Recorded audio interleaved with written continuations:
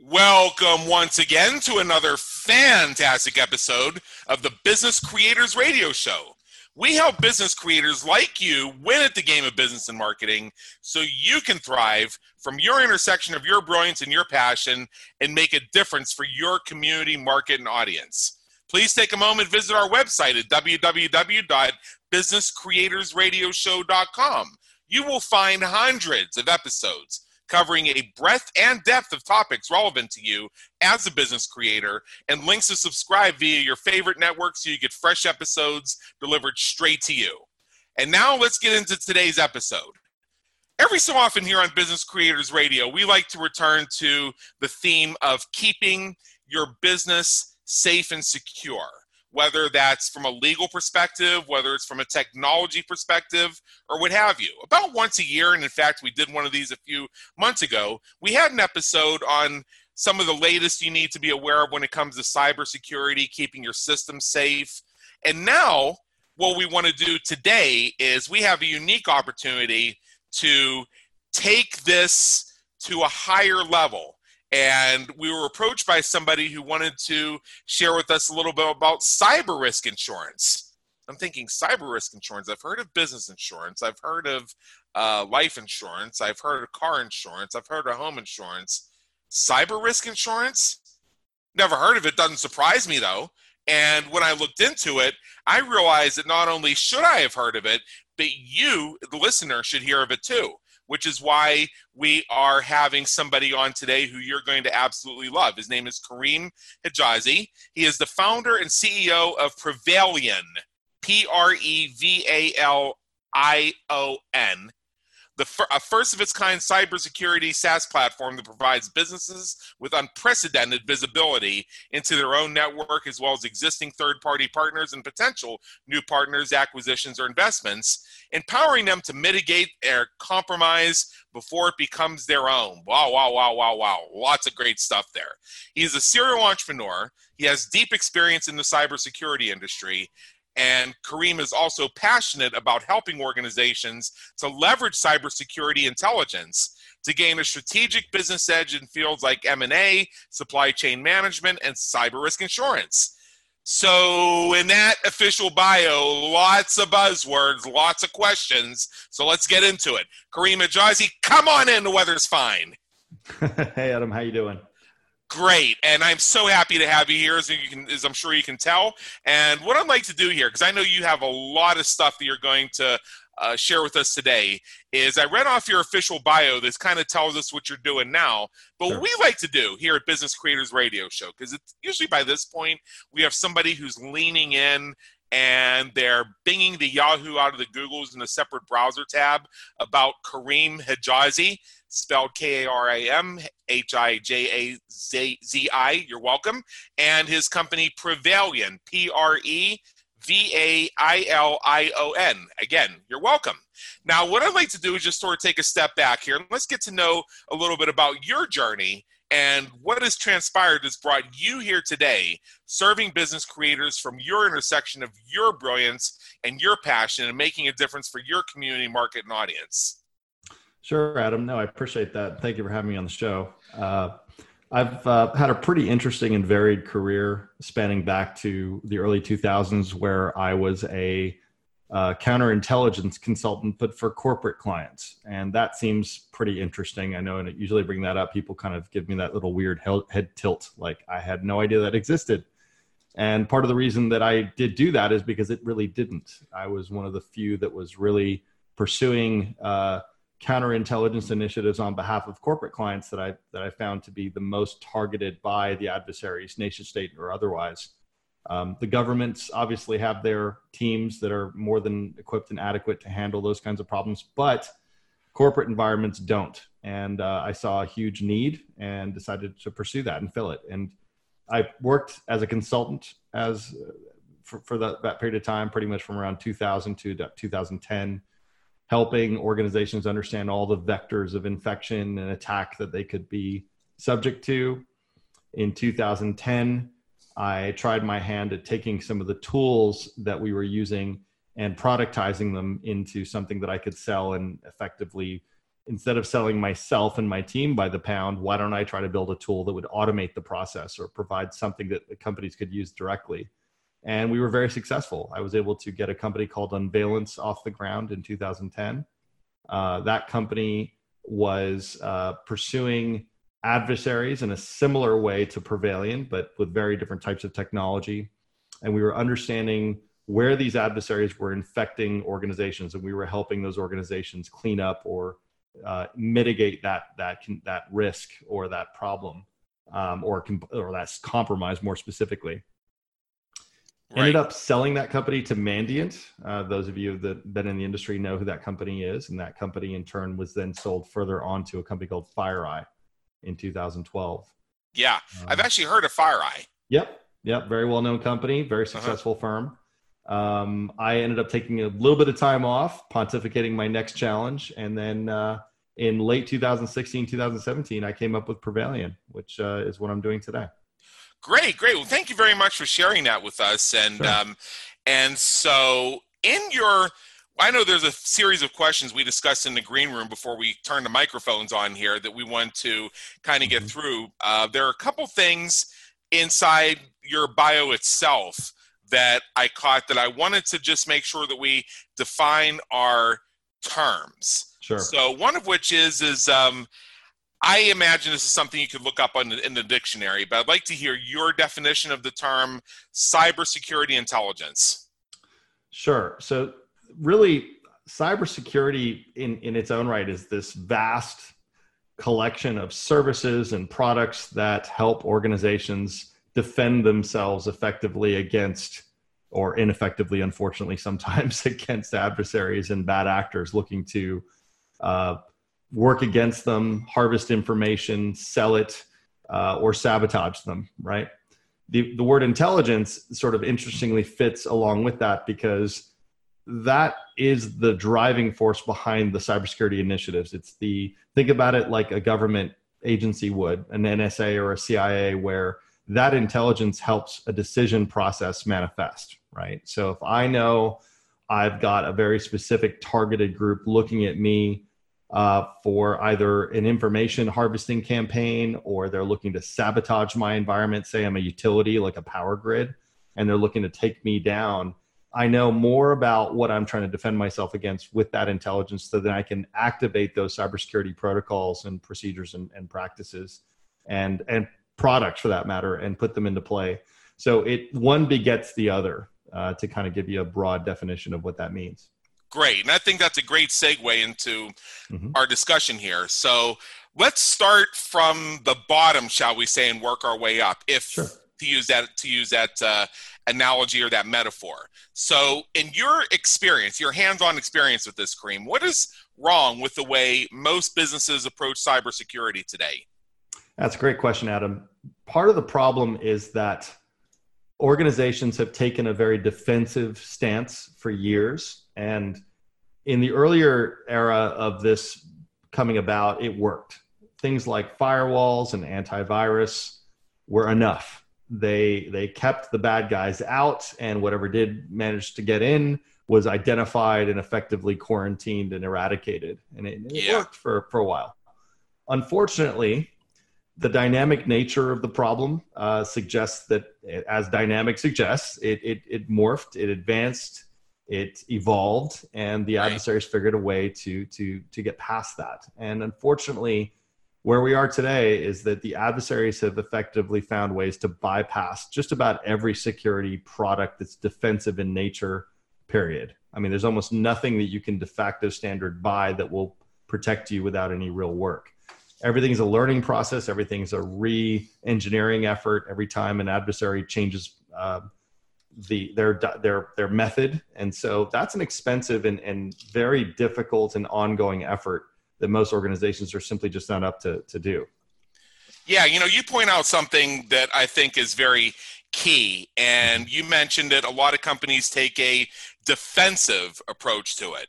Correct. And what we have with a defensive approach is, obviously, if we want to look at it strictly from a dictionary perspective, it's the opposite of proactive. So you're not really doing anything to go out there and sort of hold off the cyber threats or do anything to mitigate cyber threats. you're basically just looking for, well, what are the threats out there, and do we have our asses covered on this, essentially? Right. So, and there's something I say whenever I hear somebody say, "Cover your ass" or "cover my ass," I say, you know what? If you want to cover your ass, wear baggy sweatpants and a long coat, because beyond that, you ain't got much coverage. Just real plain and simple. Now, normally I use that phrase when it comes to somebody who says that they sent me an email for CYA. It's like, I don't really care about. I wasn't looking at your ass in the first place. And again, long coat, baggy pants.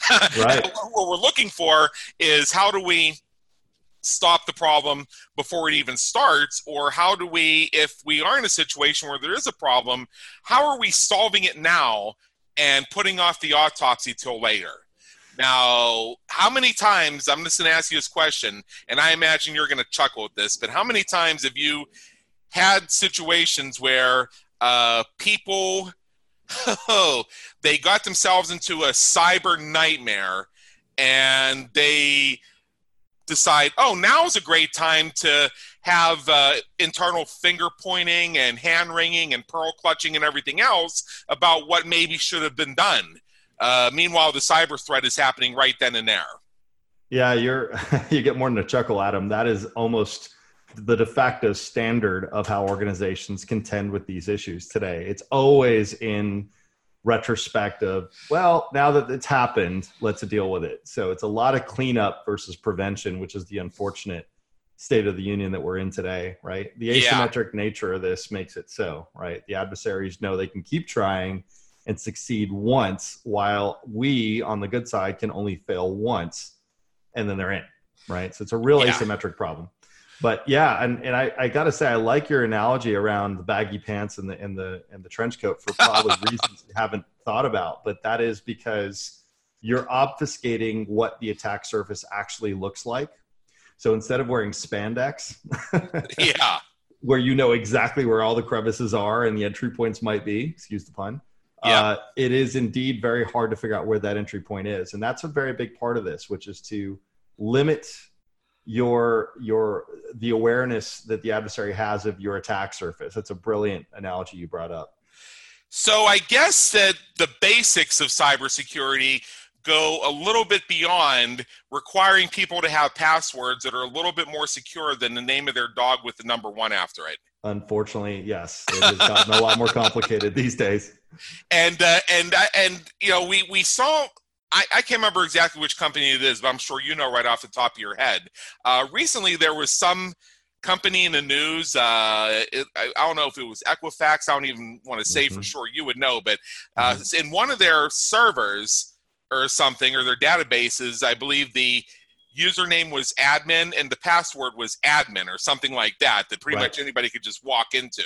And this is a multi-billion-dollar company dealing with, I believe, credit data. Correct. And really what this is a lack of configuration by the teams, right? So this is just a simple failure on a human front. The problem with hacking is, to most people, it's a very magical, very mysterious thing. The reality is it really isn't. It's just about waiting for someone to make a mistake or be lazy. And in that case, it was absolutely the latter of the two, right? They just didn't and reconfigure something or modify it to be custom. They just said, you know what? No one's going to find that. But, somewhere across the planet, somewhere where the adversary was brewing, hatching this idea, they probably had the same infrastructure and they knew exactly what those passwords and usernames were, the defaults, and they just used them and it worked. Hey, you remember that for much longer than they really should have, when you did the quote-unquote, they don't even call it this anymore, I don't think, but back when they used to call it the famous 5-minute install of WordPress, or when web hosting companies integrated the one-click WordPress installer into their cPanels and things like that, it would set the username by default to be admin. Correct. Now, anybody who's done it once knows that it's actually very simple to simply set up a new admin user with a better username, then log in as that admin user and delete the one that has the username admin. Right. But to this day, in fact, it happened a couple months ago, I ran into a WordPress site where the username was in fact still admin. And I happen to be aware that there are brute force scripts that look for the username to be admin. And once they find admin, they're already halfway there. So now all they have to do is run their little spinner till they generate the password. So Spot1, Clio1, Sparky1, Cuddles1. So they just run through a list of pet names until they find it. Right, exactly. And that's the problem, is these tools that come pre-configured, because they have to have something in place, and really they keep it pretty simple. Even your home router, for example, or that's another one, right? So that's what's scary about that, is that most people don't realize it's not always your computer or your phone. It's things that are ancillary and more infrastructure like that can get compromised, and you will never know because there's no AV for your router. Yeah. No one ever has a clue, and there's now, mind you, that's not exactly software, that's firmware. We don't want to get into the nuances in this call, but really, it is an interesting and scary proposition that the average American home could be compromised, and it isn't even the device that they're working on. It's the piece of equipment that's connecting them to the internet that could very well be compromised. Yeah. My router has a very strong password on it, to the point that I can't remember it. I have to, I actually keep it written down on a piece of paper in my safe because I don't remember it even. So anytime I add a new device to my network, or I reboot my smartphone, or I do the annual system restore of my computers to keep them fresh, I have to go get that piece of paper and look it up and squint at it. And that's fine by me. Right. Adam, you're better than most, because I gotta admit, most people are keep their passwords on some sort of notepad file on their phone. Yeah. It's usually the first thing harvested by an adversary. So. Precisely. So just a little quick tip for our listeners. If you want to generate a strong password, there are many websites that have a little generator on it. One of them literally has the URL, strongpasswordgenerator.com. You can decide how many characters, whether you want it to have special characters, whether you want it to start with a capital letter. There's so many different combinations, and you can make whatever password you want, and no matter what level of security or what have you. But just a real quick question, since we're on it, and then I do want to move on to our main topic here, is, you do see people that say, well, hey, I'm going to keep a simple password on my Wi-Fi because, hey, I don't care if somebody uses my Wi-Fi to watch Netflix. And when my friends come over, I want to be able to give them an easy-to-use password. All right, what doors are they opening up? Just real quick.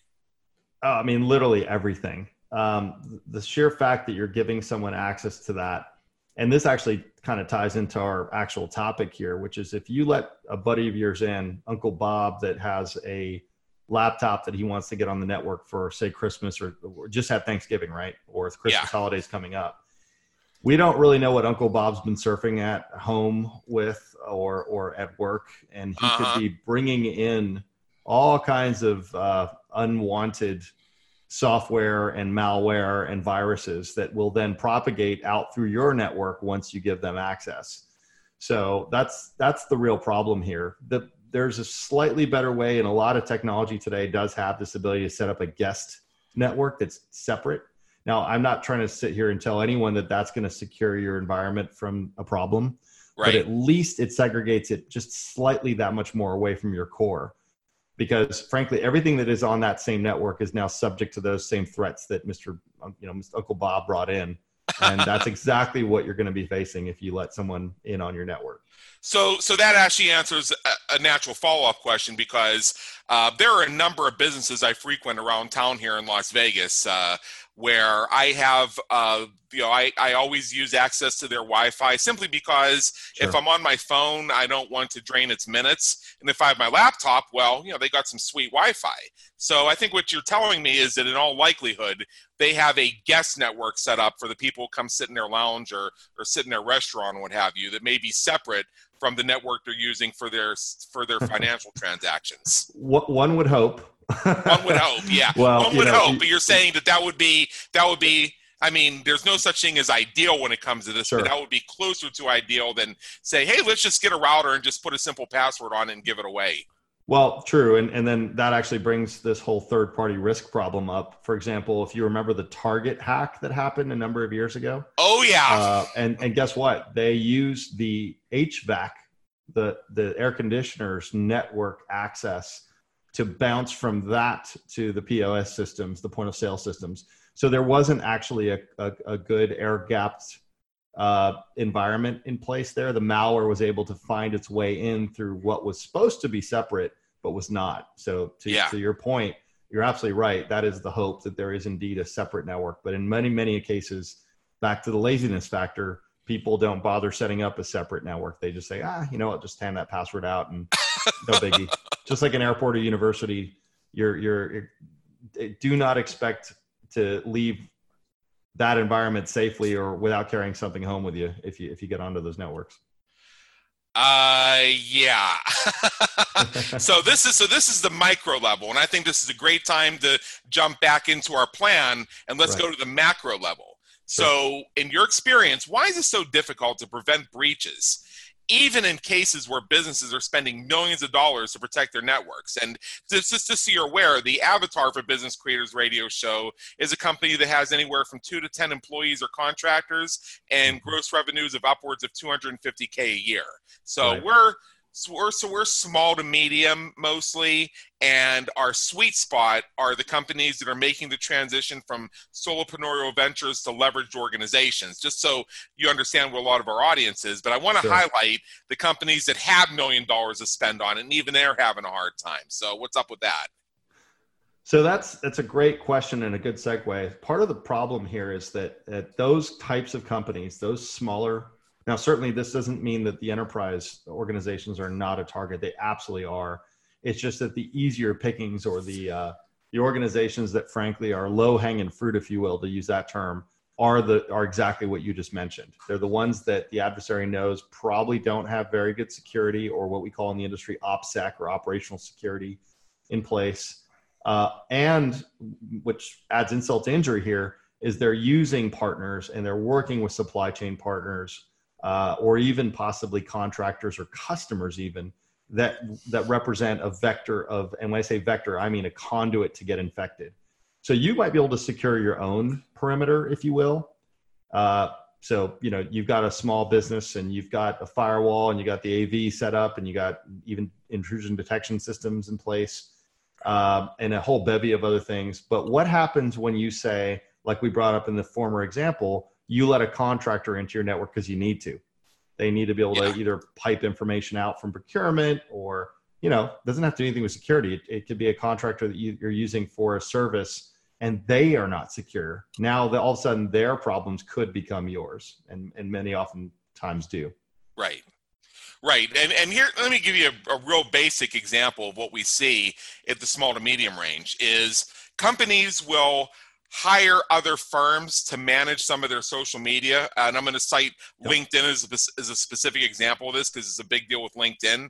LinkedIn is very proactive about tracking the IP addresses of people who log into accounts. Mm-hmm. So if they start to notice that a lot of different IP addresses are logging into your account, they'll flag it.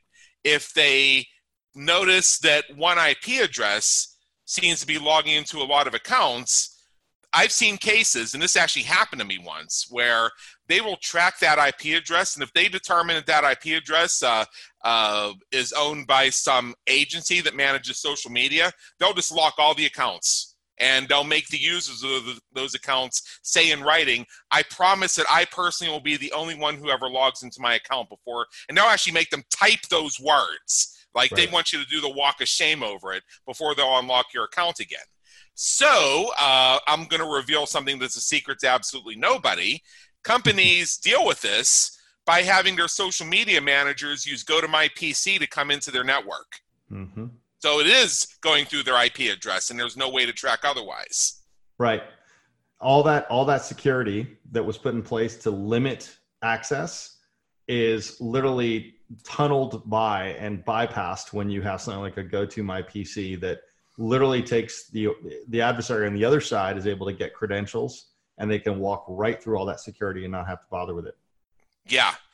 That is something, which is why, I mean, I have cases where people go to my PC into my network, and I know there's no such thing as ideal here, but right. the go to my PC, I do some of the basic stuff. I require strong passwords. I have it under different email addresses than people would normally associate with my business. I even go half a step further, which is to have a dedicated computer that just stays online all the time and is only used as the portal for GoToMyPC. It's not connected to my internal network of hard drives. It's not connected to any of my cloud redundant storages or anything like that. The only thing that computer does is sit there so that when somebody needs to portal in and then use a web browser to go to LinkedIn or Facebook or something like that, that's it.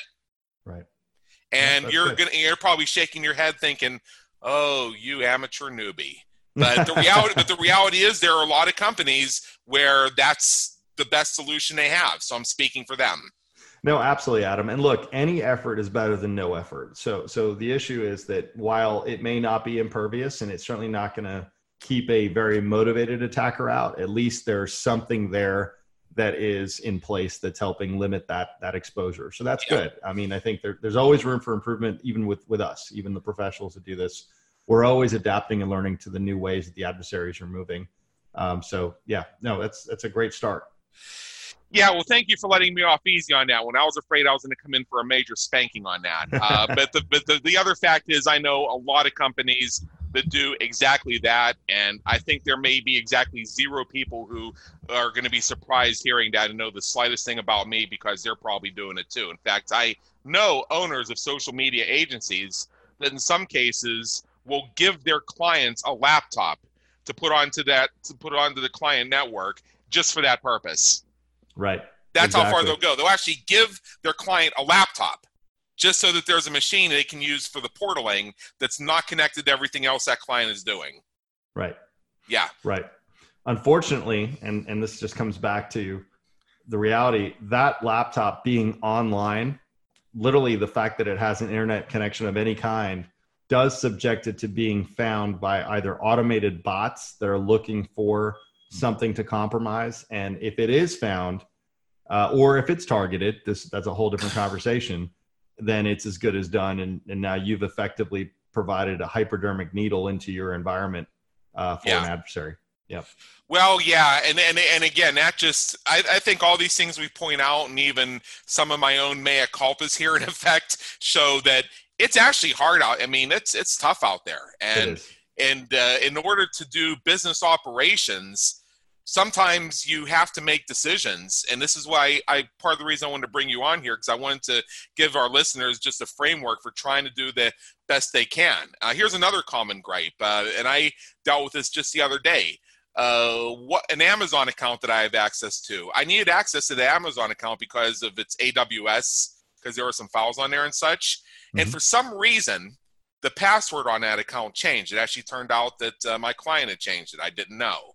And so I thought, okay, well, maybe they did a password change. So I used the password change thing, and it would not send me a link or the one-time password that Amazon normally sends. And then I had to go through all other kinds of hoops. And finally, I had to call the general Amazon customer service and persuade them that they actually did need to deal with this, even though AWS's own policy says we don't render support over the phone. So right. So that was like persuasion ninja work I did to get back into the account. And so socially engineer yourself back in. Right. So this leads to a phrase I'm about to use, and this also comes up for me sometimes where when I go into my online banking and I try to log in once using the current password. Did you hear that? One time using the current password, and it immediately locks me out. Stated reason, multiple login attempts with incorrect password. And then I have to call them to have it unlocked. And then they let me just reuse the same password again.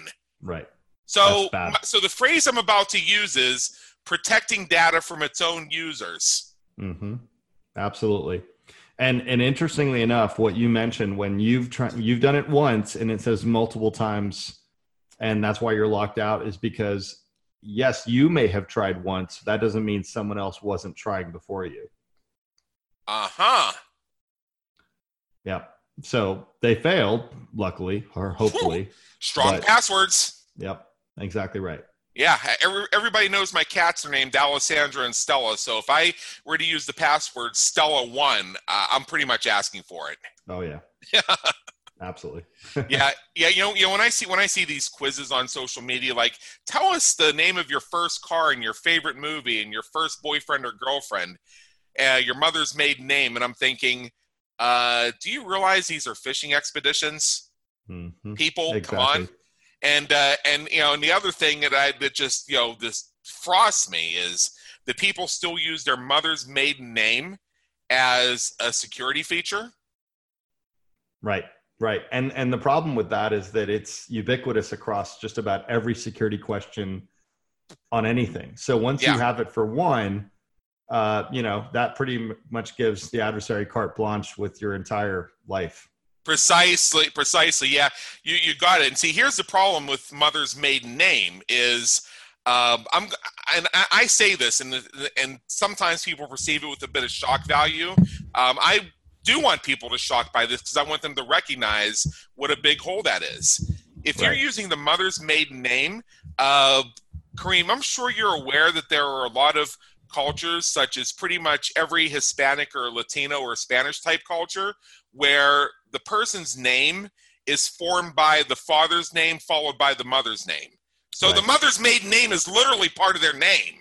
Yep. You don't need to you don't even need to go on mylife.com and take a wild guess through their scraped data to figure that one out. It's handed to you. Yep. It's right there for the taking. Most information that these guys need to get access to anyone is usually open source. It's out there to be found.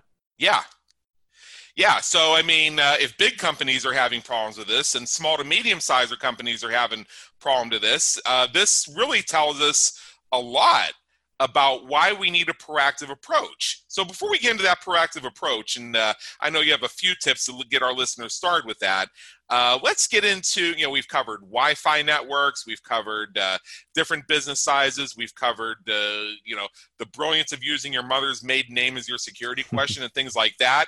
So now let's get into chains, as in supply chains. So most organizations that have complex supply chains, which especially in my opinion applies to small to medium sized businesses because they use a lot of outsourcing rather than doing stuff in-house. How do they manage their cyber risk? So yeah, that's the big question these days, which is what do we do now that we've effectively done all we can for our own environment? What are we going to do about the partners that we have? Because we can't go in there and fix their problems for them. But furthermore, what are we going to be able to do to sort of limit our exposure to them? And the answer is, first and foremost, find out who is compromised around you.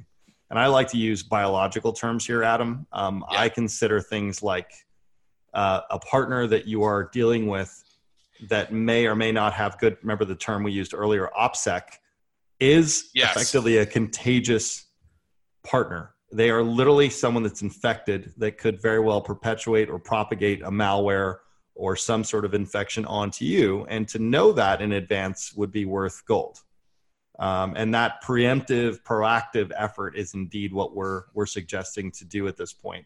And that's the key. We're trying to get people to be aware of exactly what their periphery looks like so they can then take action appropriately.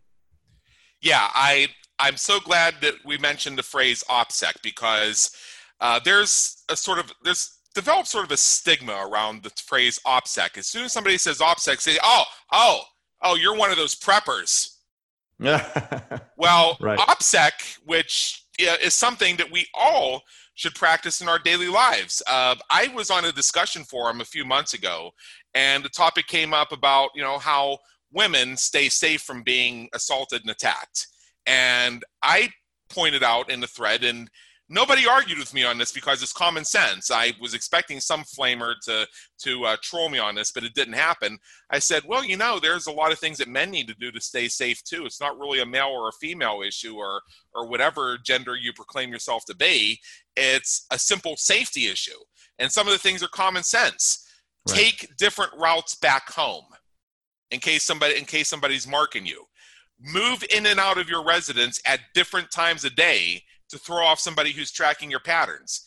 Don't have loud telephone conversations while you're sitting out on your balcony. Boy, I'd love to have some conversations with my neighbors about that one. Holy God. When you are unlocking your door, do not turn your back to the world, because that is one of the most vulnerable moments of your day. This is common sense stuff. And this is the OPSEC for just keeping you safe on a daily basis. You should have some OPSEC in your business as well when it comes to cybersecurity. Right. Exactly. And that's the thing that most organizations don't realize, is that is the most obvious exposure that exists today. You mentioned the fact that businesses have to continue and there has to be a certain level of efficiency. The problem is security is really diametrically opposed to efficiency. The faster everything gets, the more insecure it actually is. Well, yeah. And, that comes up a lot. I have friends who have digital marketing firms and web design firms and things like that. And their clients will have two-step authentication on things like their GoDaddy account or their web hosting account or something like that. Now, the reason why a company would hire a digital marketing agency or a web development agency is because they need somebody with whom they can work asynchronously. And if that person needs to get into your account and they can't get into your account unless they get a message that's sent, a code that's sent to your cell phone every time they try to log in, that defeats the idea of asynchronous work. Because if I'm working with a web development company and I'm paying them a big retainer, which a lot of smart businesses do, the first thing that I'm going to be thinking of is, okay, so when my websites get hacked or they go down or something's wrong with the server, it's going to be great that somebody else can jump in and work on this without me having to get personally involved. So then you require that a code gets sent to my cell phone so that they can do their job. That's me getting personally involved. That means I can't go on vacation. That means I can't turn my alerts off at night in case something happens in the middle of the night and somebody over there happens to have the lights on and catches it while it happens. Right. Exactly. So how does that help? And what do we do about that? Is there anything we can do to create a better balance of security and efficiency so that we have the security and at the same time we don't have that level of just absolute unleveraged cluster? Yeah, no, you bring up an excellent point, Adam. The real crux of this is that the industry, if you will, and the people in my profession, we are guilty of something which is basically fear mongering. It can be, you've heard the term FUD, which is fear, uncertainty, and doubt. So that is a tool with, I'll say that shamelessly. It is certainly something that we do share, like we did in this conversation so far, which is to say there are problems, there are risks, there is a big bad wolf out there to be afraid of that's going to hurt your business. But you also have to prioritize and decide what indeed is worth pursuing and spending money on versus what's not, and what is worth limiting versus what's not. And that prioritization is the hard part today, because if you give a fear mongering security practitioner, the ability to share everything, they're going to scare you into submission, and you're frankly going to shut your business down inadvertently. So it is definitely that balance. It is figuring out what is worth chasing versus what is somewhat benign and frankly you can disregard it, and that's the challenge. Yeah, and when you have a case like that, and I've seen issues where you have the clients in this situation who maybe for reasons of their own, because they've been ripped off before, have reasons to be cautious about this stuff, but then for that same reason they can get involved with all kinds of fear mongering. Like I had a case where I know somebody who owns a digital marketing agency, and they had to go through two-step authentication so they could log into the client's GoDaddy account to set up hosting using the A name instead of the DNS servers. And you know enough to know that that's a lot. That means you usually have to go in and set in like TTLs and all other sort of stuff that our listeners are now rolling their eyes over, ready to jump. Mm-hmm. Right? Absolutely. Now, how many times have you heard of where the person who goes in and does that advanced DNS work follows the instructions they were given by their web hosting company, but then it turns out the instructions were incorrect, so now they have to go back into the GoDaddy account, and I'm not picking on GoDaddy, it's just a name we all know, to do more advanced DNS work to get it right. But then, even though only an hour has elapsed, oh, well, the client already changed the password again, and now the client's incognito, so now we have to schedule a time with the client so they're available to receive a text message. Meanwhile, we've now added days to something that should take minutes. Definitely. Yeah. Definitely. And the other, you add another aspect of this, which is a lot of listeners may or may not know about it, but the internet's a big, big thing now. And the information that you change now has to propagate or spread across the entire internet so it's updated. And that takes time these days. And so unfortunately, change, this is what makes it all the more confusing, is that when you make a change, sometimes it's not immediate. And this is far too complicated to get into right now, but that's another way that adversaries take advantage of a situation. You make a change, you don't see a change, but then they know it's happened, and then they can take advantage of it. Wow. Yeah, they are watching 24/7. And here's in my work, including in my book, Groundhog Day is an Event, Not a Business Strategy, I deal with the power of the subtleties of language. Like, there's an entire section of my book that's about how you simply rearrange words and phrases to create different meanings and new synergies between people and work groups. Like, simply the difference between wouldn't you agree versus saying I agree. That's just one example.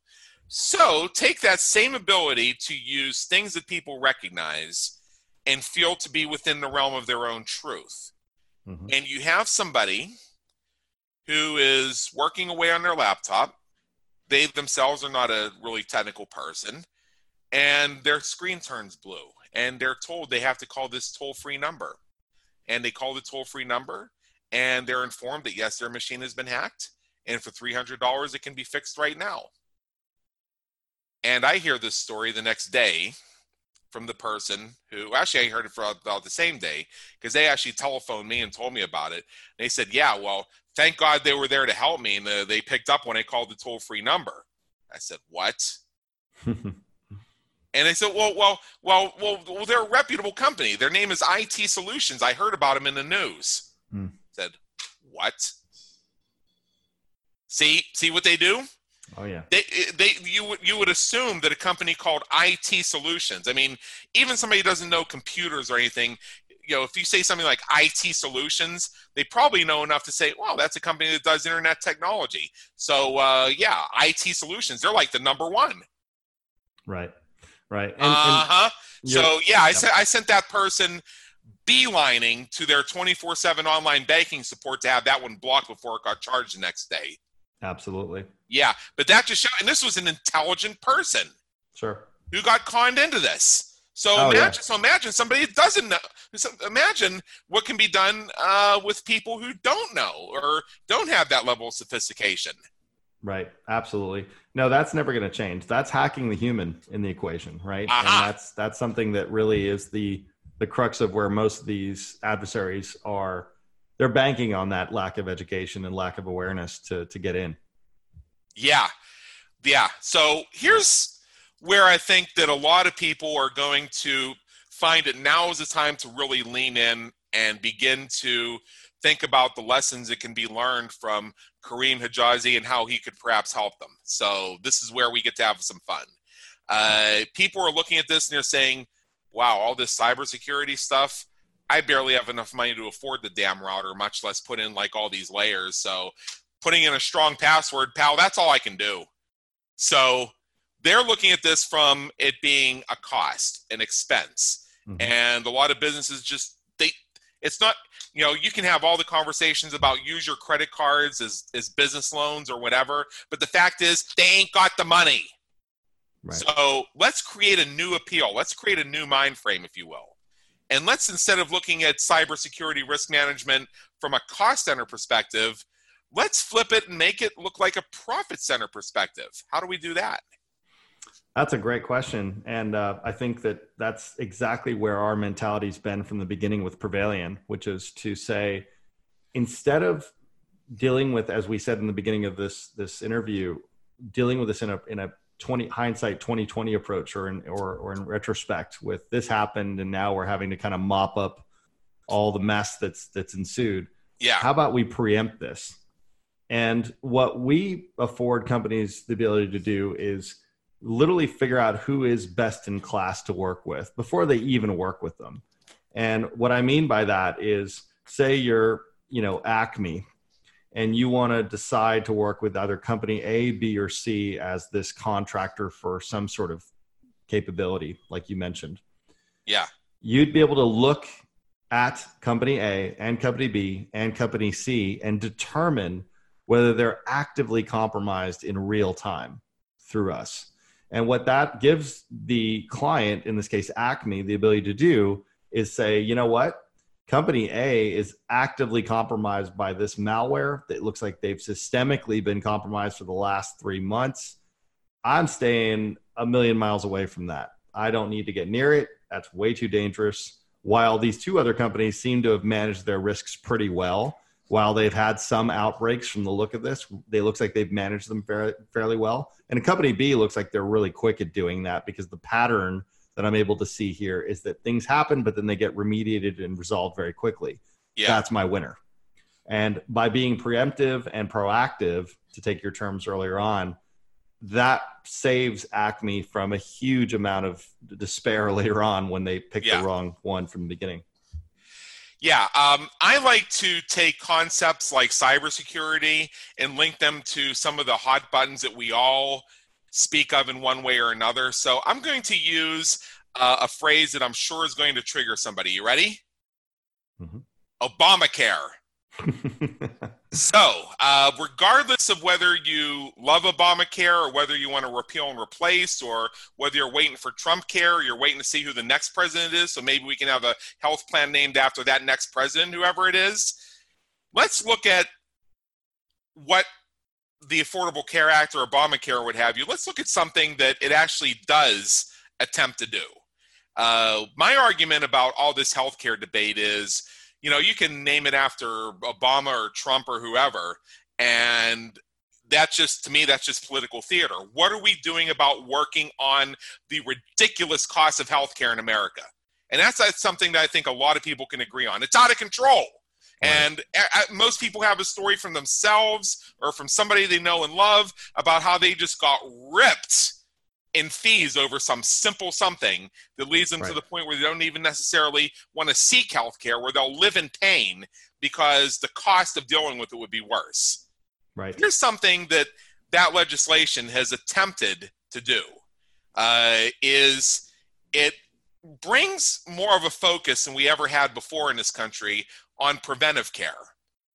And that is a cost-saving or a revenue protecting type thing to consider, because if you're dealing with preventive care, which means we'll give you a free doctor's visit every year, we'll facilitate being able to get urgent care and things like that, some of the things that actually have been positive benefits, that is working on costs, that is working on profits, if we want to take it one step further, because it's dealing with catching things as they're happening or before they happen, rather than waiting until the person gets the full-blown disease and then trying to deal with it. Because it's easier to catch cancer in stage 1 than it is in stage 4. Look at the survival rates. Sure. Right, see? Yep. So you can take that same debate and you can create analogies and apply that to cybersecurity, which is, if you have a firm like yours that comes in and maybe, I don't know if you do, cyber risk audits, or you have a preventive plan or a maintenance plan or something like that. I mean, we'll give you a moment here in a moment to tell us just a little bit about what you do. You could be nipping things in the bud that might cost them $1,000 to deal with today, but that's better than $20,000 plus emergency business disruption because they didn't catch it. You nailed it, Adam. That's exactly the issue here. That preventative, proactive effort is what makes all the difference in the world. Reputationally, too. I'm not talking just about what they effectively lose in terms of intellectual property or the sabotage or the ransomware that might ensue. I'm talking about the stakeholder confidence in the firm, everything. Customers that would otherwise trust them, but then they hear about a breach and they decide, you know what, I'm just going to go to the competitor now because this organization is going to probably lose my information if I continue to go to them. So there's a huge cost to not being proactive and preventative, to your point. And you're absolutely right. What we provide, though, actually is even better than an audit or any kind of service. We're not a service organization. We're a product. So it's a platform that the organization's able to access with logins and credentials, and they can then search for any organization that they either want to work with or currently work with, or in the case of a larger organization, perhaps it's an organization they want to acquire, and they can then take a look and say, oh, you know what? Remember the SPG Marriott merger that resulted in Marriott getting compromised because they kind of swallowed a poison pill with SPG? That's exactly something that we would help limit. You would know that you are possibly consorting with someone or some group that's infected. So your parallels to healthcare are perfect. They're exactly the same thing. The epidemiology of malware and cyber threats are identical to biological ones. Exactly. So, I think now would be a decent time to actually make that segue because we have just a few minutes left here. So, if I go to Prevalion.com, a great website, by the way, I see that you have a description of your platform. I see that you have a demo. Now, unfortunately, with Business Creators Radio Show, we can't do a full-out demo here. But I did say Prevalion.com, product placement. All right. And I know that somebody can go to your company, they can request a demo to see how your system works. So since we're dealing with this whole issue of mitigating cybersecurity risks and how we have a product that helps them do it, tell us a little bit about just how that works so they can begin to see themselves dealing with some of these issues in an efficient and proactive way. Sure. So most organizations that provide any level of third-party audit or cybersecurity risk analysis have to look at the organization or deploy something on the inside of the organization to understand what they might be contending with. With Prevalion, we've decided to flip it around. So we actually go hunt down the adversary's infrastructure, literally where the adversaries are stealing and depositing the stolen goods. And we figure out where that is. And we sit there and basically lurk. And we wait for the victims to call out to that environment, which gives us an unprecedented view. And we use the term telemetry on who is victimized. So we have an entire database of who is actively compromised in real time. So we're not looking for vulnerability, Adam. We're not looking for the possibility of it being exploited. We're actually collecting and harboring evidence of compromise. We know exactly who's compromised. And so that gives our clients the ability to go search through that database of organizations and say, oh, wow, I had no idea that my neighbor was actually that hacked. I'm going to limit my exposure to them at this point. Wow. So, you know what they say about Chuck Norris? He doesn't sleep, he waits. That's exactly what we do. So essentially, Prevalion is the Chuck Norris of cybersecurity. I'll take it. In a sense. all right. So basically, you don't let people get hacked. You're the one that hacks the hack. Now, I don't know. I don't have the Chuck Norris facts in front of me right now. Even though I know about 100 of them right off the top of my head. I was going for the one where he doesn't do push-ups. He actually pushes the earth down, but I flubbed it. So maybe I'll contact him and ask him. Hey, real quick, I have a Chuck Norris fact for our listeners if you're curious about it.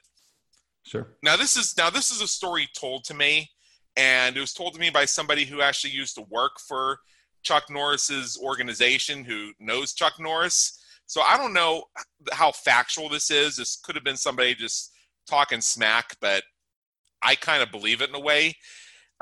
Anybody who's listening to this show who's ever had hair implants or hair transplants to restore their hair would know that when you're having those implants done to put the new things in so your hair will grow again, you have a little bit done at a time, because your head will swell if you're having like a bald spot corrected. And from what I'm told, Chuck Norris has hair implants, and he had all of his done at once. And his head swelled up so that for a brief period of time, it was in the shape of a pear, and he had to wear a giant cap. I've been hold that. I don't know how factual that is, but when you consider the Chuck Norris facts, I'm thinking, yeah, I really wouldn't put this past him.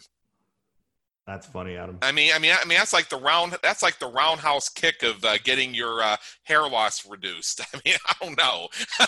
But I thought you were going to relate the size of his head to his ego for a minute, but I didn't know where we were going with that one. Chuck Norris doesn't follow fashion trends. Fashion trends follow Chuck Norris. Then he turns around and roundhouse kicks him because nobody follows Chuck Norris. See, we have some fun on this show too. Kareem Hijazi, thank you so much for being with us here today and telling us a bit about Prevailion and helping us have a new view on dealing with cybersecurity and cyber risk. And I appreciate your approach to this view of cyber risk insurance as taking steps necessary to, in effect, create an insurance policy, so to speak. I mean, originally when I looked at this, I thought literally you were selling cyber risk insurance that people pay a monthly premium for. And I kind of left that loop open at the beginning of this conversation just so that people would understand what we're actually discussing here is how to ensure to the best of your ability that you're dealing with cybersecurity in a way that's less likely to put you in an emergency pickle. Right. Letting people know what their exposures might be to actively compromise entities they're already working with, which is the first step in actually getting a policy written to begin with. So exactly, because this does go back to your business liability insurance, right. Especially if it's a comprehensive policy and you're dealing with things like supply chains and users logging into a member site. All this stuff can become very relevant. Exactly right. Yep. All right. Well, again, thank you for being with us. It's been an honor, and believe me, an education. Thank you for having me. I appreciate it, Adam. All right. I trust that everybody has enjoyed today's episode as much as I have. Check out your previous and upcoming episodes right here on our website at www.businesscreatorsradioshow.com. And while you're there, be sure to subscribe via your favorite syndication network so you can download and replay this episode and get more fresh episodes delivered straight to you. Till next time, have a great day. Take care.